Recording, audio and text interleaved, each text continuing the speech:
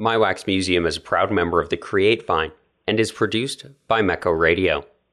Hey guys, Alex popping in just before the show starts to remind you to check out meccoradio.com. That's MECHO radio.com. You'll especially want to follow us on Instagram and Twitter because 2022 is going to have some pretty cool things coming up, including some changes made to this podcast and perhaps some new projects I've yet to announce. So stay tuned for those. Go and follow us on Instagram and Twitter at MECHO Radio. You can also check us out at MECHOradio.com for more fantastic content like this. Now, onto the show. Hello and welcome to another episode of My Wax Museum. I'm your host, Alex Williams, and today I'm joined by Andrew Webb. This was very cool. We talk about building relationships with horses and end up tying that in with how we build relationships with others and, most importantly, with ourselves. And remember, after today's show, to make 5 minutes today to listen intently to the people around you. Andrew Webb, welcome to My Wax Museum. Thank you. So excited. I am excited myself. It's always interesting when I get to interview another podcaster, another creative person, and you're a lot more educated than me. So I hope that as I learn about you, I can learn something about the world here too. So why don't we start with giving the audience kind of a connection between both of us? How did we get in touch? That is a great question. I started to do podcasting. I jumped into it, hook, line, and sinker. It's become one of the most fun projects I've done, not knowing as well how much work it takes. And then at the end, I reached out to other people who are doing podcasting. I want to learn from others who really understand it, like you. And I think that was a great way for me to just reach out to people and see what do I need to know? What am I learning? And you do these podcasts, and that's kind of how we connected. So I think we have a passion for them. I'm also still learning about them. I don't know. All I know is you can learn a whole lot. And I love the medium so far, which is interesting to me because I know that the medium is the message. And so in the way that you craft the content, it will be absorbed and digested because of the way it's presented. So I love that, learning how to use those constraints in a way that's effective. Yeah, it is a really interesting creative medium. And I think we're going to get into your podcast a little bit later on.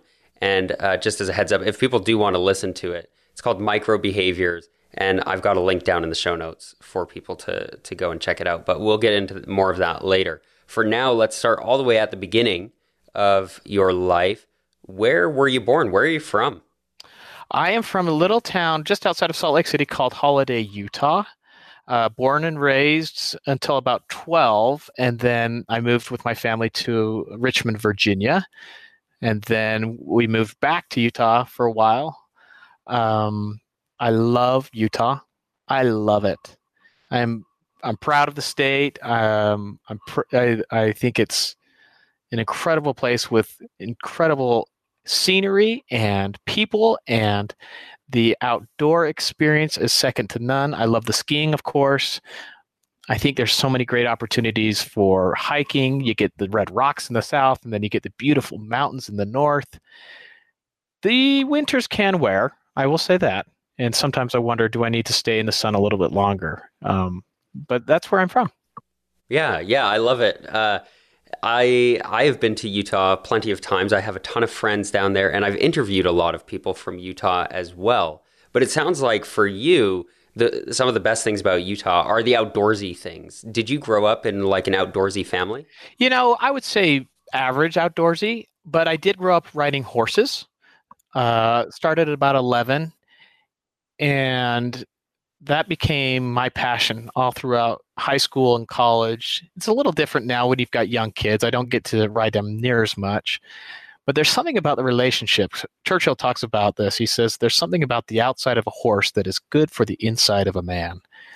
And for years, people have tried to wax poetic about what it is about this relationship with these animals that have been come to this earth to bless mankind for different reasons. And some of it's for utility and function, and some of it's just simply to enjoy that partnership. And there's nothing like a partnership with a horse.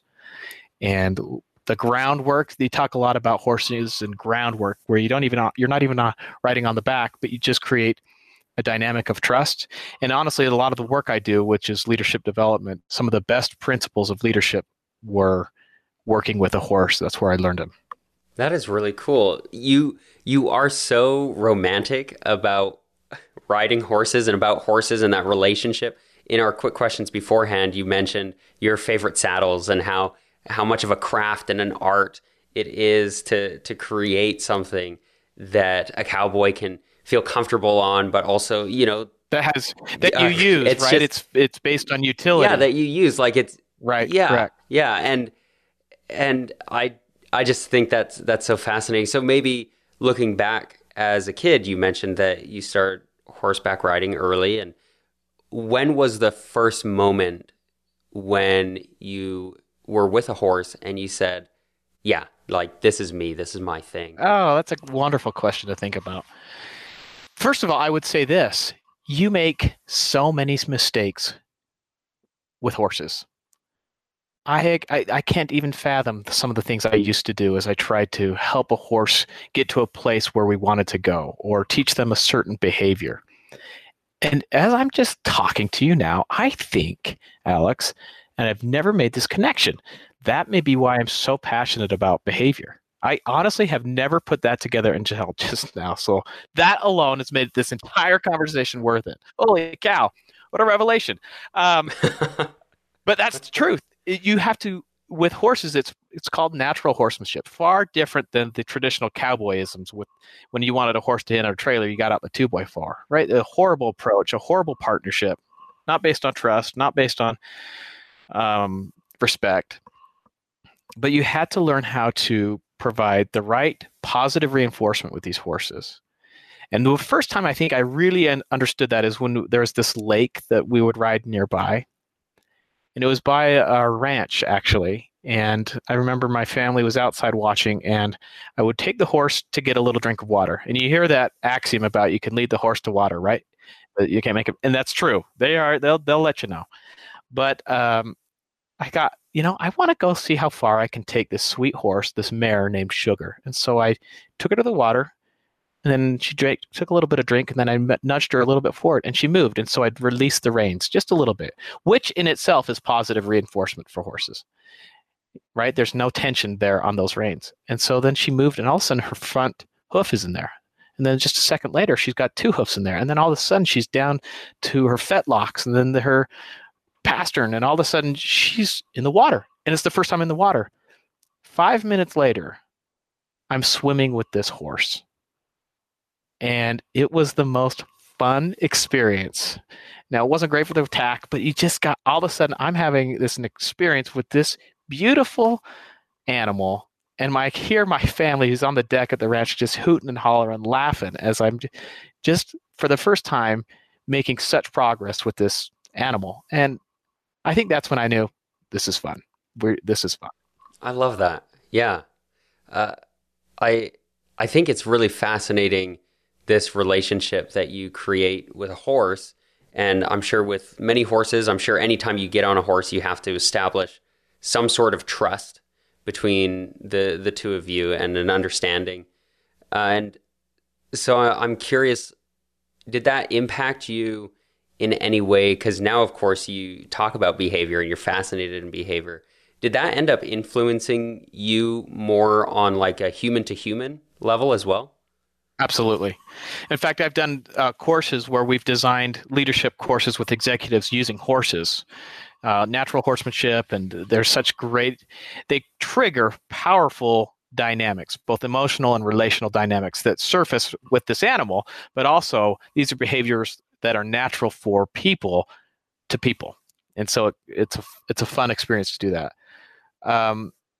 I think what's fun about horses too is that, and I miss them. I haven't, again, it's been a couple of years with the family shift. I know we'll always get back to it, but there's this point when you're in a round pen with a horse that they talk about latching on.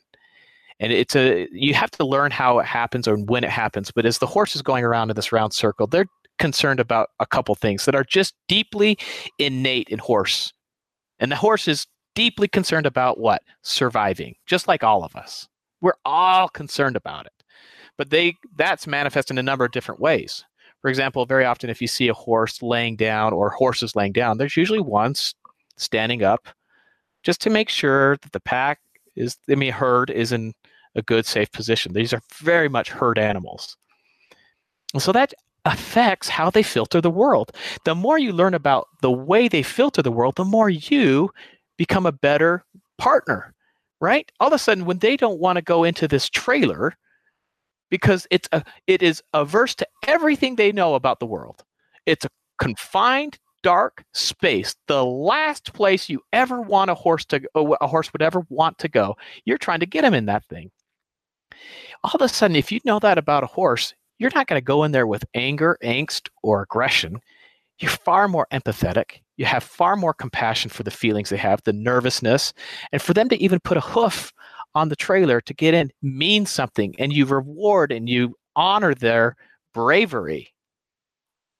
Are you starting to see the feelings that you get that just relate so well to people, right? All of a sudden, these feelings transfer not just this animal, but my goodness, if I'm doing this with this beautiful animal, what am I doing or not doing with the people in the world around me? Interesting. Yeah, it's so fascinating how if you can come to see through, somebody else's eyes or another creature's eyes, whatever creature it happens to be, and to appreciate where they're coming from. Was there a particular moment then growing up where you said, oh, this is something I'd like to learn more on like the human level and understand human behavior as well? Mm-hmm. Yeah. Yeah. I did a lot of training and development. I'm an entrepreneur in some ways after graduate school.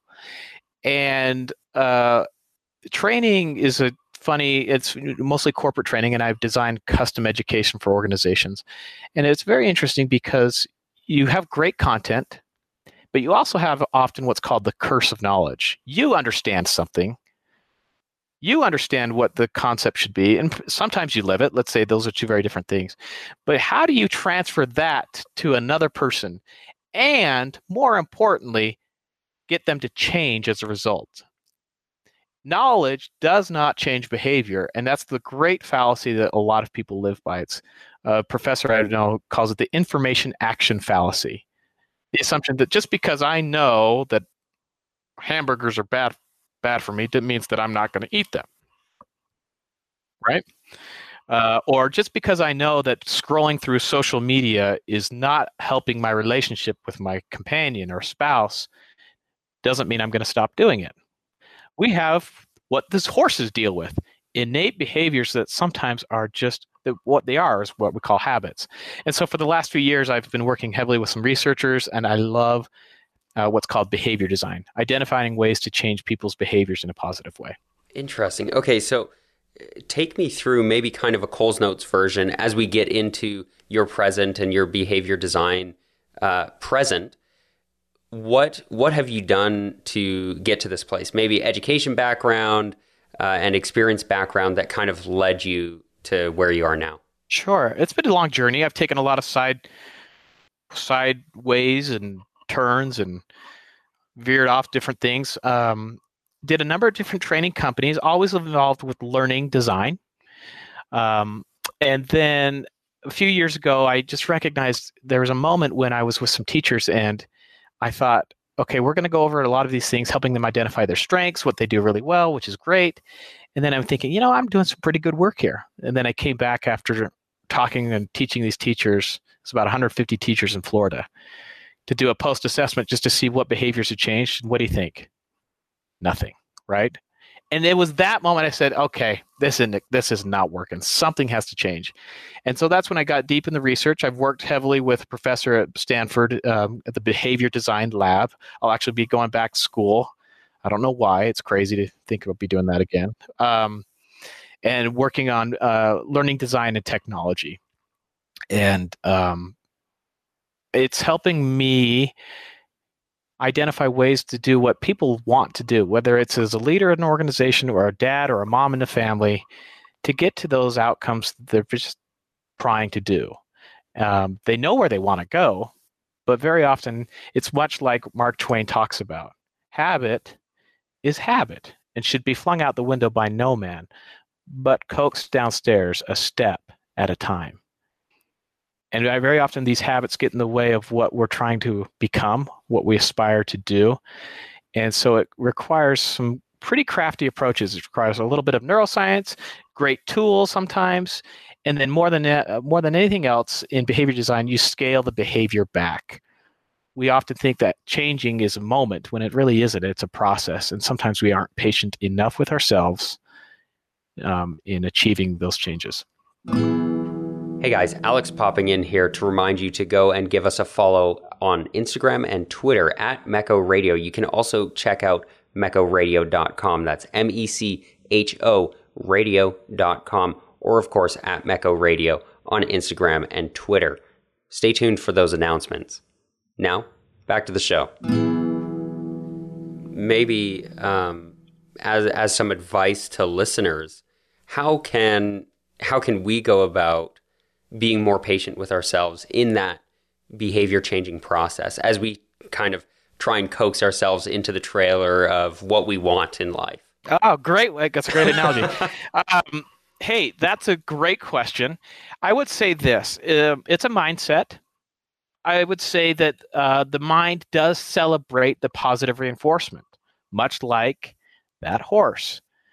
And so for us, it means that if you want to go to the gym tomorrow, don't say, or start, you want to lose weight. That means you're going to go to the gym. You're going to start eat well. All those new behaviors, right? And a behavior is a specific person performing an action in a given context. It's important to understand the definition of what that really means. But that doesn't mean it's going to happen. Honestly, that's why 8% of all New Year's resolutions actually come to fruition. What happens then is we need to identify the surrounding environment, the design our context. And so that's a big part of it. To take a look at the motivation you have, the ability you have to do this behavior, and especially the prompts in the world around you. We are bombarded with prompts that trigger a behavior in your life, whether it's that little red dot on an app on your phone, whether it's the phone that rings or the pings, rings, and dings we deal with, whether it's opening your car door. Those little behaviors those little context clues trigger a behavior in your life. And so understanding that can help you, I think, hack in some ways what you want to achieve. If you want to go to the gym tomorrow, what do we do? Oh, let's take out my shoes, my running shoes, and my socks and my gym clothes, and just put them by the bed. And then celebrate it. Celebrate it, for crying out loud. That's a big win. You're on the road, much like that horse. You're on the road to change. And celebration can be as much as just giving yourself a verbal fist pump or whatever it is. Just become excited based on the change that you've taken. Now, will you do more? Most likely, and that's the point. But if you don't, you know that you've gotten to a place that's the shift is so stupid simple that you can't help but do it, right? And so you start small. Scale the behavior back is one of the best ways to start or create what's called sustainable change. Yeah, I like that. Just doing a simple task that is going to lead you, and then you can add on to it. You can change it. For one example, I told myself I can only eat one bowl of Cinnamon Toast Crunch before 9 a.m. That's my rule. Eventually, I want to stop eating sugary cereal, but I'm saying, okay, this is my rule. This is when I can eat it. And I succeeded at it today. So I set the rule yesterday. So we'll see as it continues to develop. And that's a good one, because in all of behavior change, the great fallacy and the great lie is that our willpower will carry the day. And it won't. And it never does. Who we want to be at this moment isn't who we will be when the temptation comes. Willpower, they've learned, is an exhaustible resource, much like a muscle. right? Or fatigue. When you have to exert continuous willpower to abstain from cereal or abstain from the sugar or abstain from whatever you're trying to change, it wears you down to the point where eventually you're going to lose that battle. And so, as a result, you've got to find other ways to replace what has been plaguing you. Yeah, I like that. And so maybe now is a good time because you give more of this practical advice in your podcast. And so if you could kind of do a quick plug for it, I know it's weird to do that kind of in the middle of a podcast, but this is how I like to do it while we're on topic. Where can we find your podcast and what is it all about? Yeah, so this is called Microbehaviors. You can find it anywhere you love to listen to your podcasts. It uses stories from the past, which is a big part of my background, and uses audio, drama, sound effects, and all those things that make content compelling. But we use those stories from the past to help you understand and then apply the latest behavioral research. And just as we were talking, we're not going to give you everything you need to do. We'll just give you one small action that you can do today so you start to not just learn new things, but change your life as a result. Our stories, I love finding great stories that just provide a good context, right? Fun, engaging stories that help you understand some of what is usually tough or maybe a little bit more erudite literature in the research. And then you can start to make it just yours. You start to claim the behaviors that you're hoping to achieve. Yeah. And I love it. It's an awesome show. And I can't wait for more. I know as of recording, season 1 is over. Is that right? It is over, right. And again, that's because I bit off way more than I can chew. The teams kind of said, let's finish this. We finished with 13 episodes. We're happy there. And I will say this, it is a lot of research at nights and at lunch. I mean, I am reading, which is what I love most about it, to be honest. But my brother is so sick of me saying, man, this is a lot of work. Because it's a lot of work. It is, and it has definitely paid off. It's an amazing and well done podcast. So I can't wait for more. I'm really hoping for more. And yes. Well, season 10 will come out next year. Oh, perfect. Okay, perfect. Then I can't wait. Right now, people can go back and binge season 1 and happily await season 2. So with that, let's start moving into your future as we get into the back third of this podcast. What are the things in your future that you've kind of got coming down the line that you want to see happen? What are kind of the hopes for what's upcoming? So I am going to be moving from Utah with my family and my 4 kids. We'll be going back to school in Palo Alto at Stanford University, working with some of these professors. And I think I see it as a capstone to what I've been working on individually for the last 5-6 years, if not a little longer. And identifying hopefully some opportunities for working with companies to help them craft products that can shift behavior. Given that that's what I love to do, that's really what I hope to do going forward. Right. And what kind of behavioral shifts do you hope to see in people? You know, obviously you can move it any direction. What do you hope for? Well, and that's a great question because everyone's different and has these aspirations that they're hoping to achieve. One that I'm really passionate about is with technology itself. So using technology as a tool. And it's not necessarily a tool to so many people. It's become a handcuff. It's become a curse. And that's so sad. There's a lot of approaches to our digital devices. There's a lot of people who have created some of hysteria behind it. And they've also castigated tech companies as the enemy. And I take a different approach. I look at us as far more capable than we're giving ourselves credit. That we can enjoy these devices for the good that they should be used as opposed to feel enslaved by them. And of course, a lot of it will require some of the work on behavior design. And again, if you want to learn more about it, I would highly suggest go looking at BJ Fogg's work. And his book came out last year called Tiny Habits. Fun, exciting book. It really gets to the heart. I would say he's simplified what has been such a mysterious process for so many And it's a long, I mean, there's so many. This is really the essence of psychology and learning design is, right? How do we get people to change behavior as a result?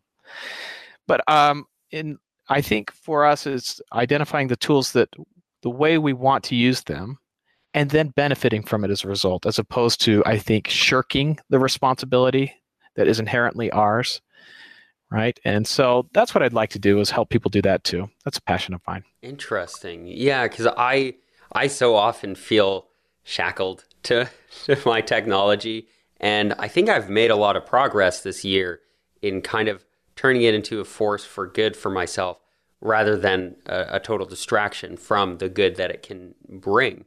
So what kind of good and in enhancing or life enhancing things do you hope to see coming out of technology in the next few years? Well, I would say this, given what I'd like to do is a good micro behavior. I have a dear friend who this is her world, and she's done research on this about infusing tools with positive psychology. And she and I were talking one day, and in fact, it's on one of my podcasts. If you want to listen, it's a fun one because she's giving you just really great ideas. So I won't give away too many fun secrets. I know that's selfish. But one of the things that I've done in my own family that's made a difference, and it's a small micro behavior, is as I'm in let's say my living room or whatever context I'm in, when I'm on the phone, right? So there's the context I'm in. And anybody enters, I put the phone down right away, no matter what I'm doing. Just to make sure that there's not a moment that I'm missing, right? The social feed can wait. The news update on the Utah Jazz can wait. And I know that's hard, but just put it down for a second and make eye contact. And you'll know if it's time to re-engage, right? If there's a need there. And I've done it with my kids. And as a result, I've had some really wonderful experiences that never would have happened had I not just put the phone down and made eye contact with them. That's a small micro behavior. Another one that I love that she talks about, you'll listen to the episode, is this is more for corporations, but it works as well in any setting. Even if you're at lunch, when you get a text message or a Slack prompt, and you know that you need to respond in that moment, which is okay. It's okay if that's the case, right? Then announce publicly, this is what I'm going to do. I'm just going to respond to this text. It'll take me 2 seconds. Or, I just need to let my boss know that I won't be there until 3:30, right? Whatever the text response is. But as long as you've announced publicly to the people who are in that environment with you, as a result, you have held yourself accountable. They can now hold you accountable. The rules are clear.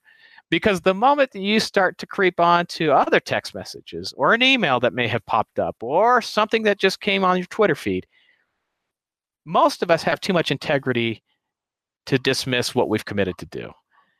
And so you're more inclined to say, I can put the phone away for whatever reason. And it strikes me that these micro behaviors that we're talking about, at least in this moment, are focused on our relationships with other people. And throughout this podcast episode, we've talked about horses and saddles and behaviors and psychology. And I think largely that stems from my personal curiosity in what you're studying. And I think usually I'm not so focused on what somebody's studying, but more their experience and the relationships that they've built with people. And so maybe for the last few minutes of the podcast, it might be interesting to hear from you what kind of relationships you work on building and I guess, what relationships matter to you? Well, number one is my wife, who's my partner and my best friend. And she's been beyond patient with me through our journeys. No life ends up as they expected. And it's the same as for us, right? My kids is most important. I love the idea of being a good dad, and every day I aspire to do that and be that. Come short, I think, very often, but I'm trying, and I think that's what matters most in parenting. But then I like to find people that can, and this is true about me. I love going deep. I love people who are passionate and have depth behind their words. And even if they, especially, I would say, if they disagree, for me, that's a wonderful moment to go learn, to go understand their backgrounds. And I hope that I'm open to that. It's not easy at times because sometimes these ideas can clash with personal values and beliefs. But my goodness, if I am, I believe I've had some really positive and powerful experiences with people, and they have taught me. And I hope I'm forever learning as a result. So those are the relationships I love to. And honestly, I'm an introvert by nature. So that requires a lot from me. My wife and I were laughing yesterday as I came home from a big event. I was dead for just being on, right? I was just exhausted. And that's the bane that all introverts deal with. But there's real power. I think we've learned that in introversion too. You can go deeper at times. You have far more self-awareness if you're willing to go and reflect on your experiences.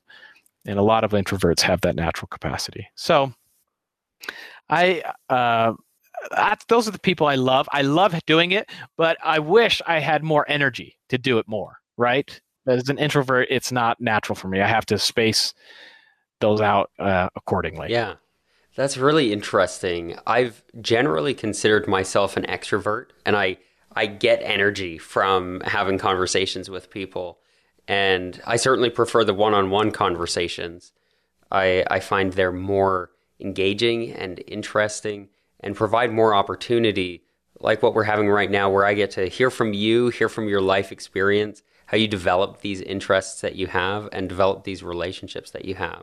Oh, and I think we're all in some way or another social. So those feed. Oh, yeah. But it's for some, it's a little more taxing. Like this will be such a great experience. I will love, and I'll talk about and be excited, but it's going to drain me. I'll be honest. I'm going to be drained after this. I'll have to go take a nice big break and walk around the building. And that's just who I am. I know that about myself. Yeah. Right? Yeah. And I find it interesting how we all find pleasure and satisfaction and energy from different events and different people and different situations. And I think it adds some interest and engagement to life. Yeah. And I think for so long, introverts felt like they were disadvantaged. And then Susan King came out with a book called Quiet, and all of a sudden it became a rallying cry that's saying, no, you have sacred and special powers. Use them, right?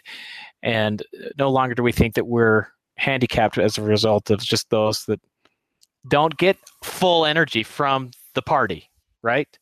There's value in what we do naturally as well. And I think if there's a lesson here, that goes beyond just introversion with their individual talents and helping people who do what they naturally do well to claim and own their unique imprint on the world. Claim and own their unique imprint on the world. I like that. And I feel like I could carry this conversation on forever. That's why I invited you onto the show, because after our previous recording for Broken Bulbs, I was like, I have to talk more to Andrew. I need to ask him more questions about his experience and his life. And I'm glad that I've gotten to learn a little bit about behavior as well in this conversation. And so I have one final question, which is a question I ask every single guest I have on the show. And that is, when you're looking back on your life from the end of it, you've done everything you want to do, hopefully, and everything that you have done already and everything you're doing now, you're looking back on everything. What are the things you are looking back on with the most pride and with the most satisfaction? Well, because my values really revolve around God, number one, and family, number two, I would hope that I've helped foster those right, and I'll use the word behaviors, in my own family, where they are love God first and love everyone else around them second. And if I can do that, that'll matter more than anything, any accolade, any achievement that the world deems of value. Sometimes that's easy to say here and now. It's the key. The trick is to remember that, to not be lulled into those false promises and those, I think, false accolades. That can be alluring, and that's hard for every one of us to say that that's real value, and I don't think that's true. I like that. And I just want to say I appreciate you coming to this interview and sharing your life and your experience and your knowledge with me. And so with that, thank you, Andrew, for joining me. Alex, you are a treasure. This has been so fun. Thank you for letting me do it. And thank you, not just for listening to and supporting the show, but also for listening to the people around you. Remember to make 5 minutes today to listen intently to the people around you.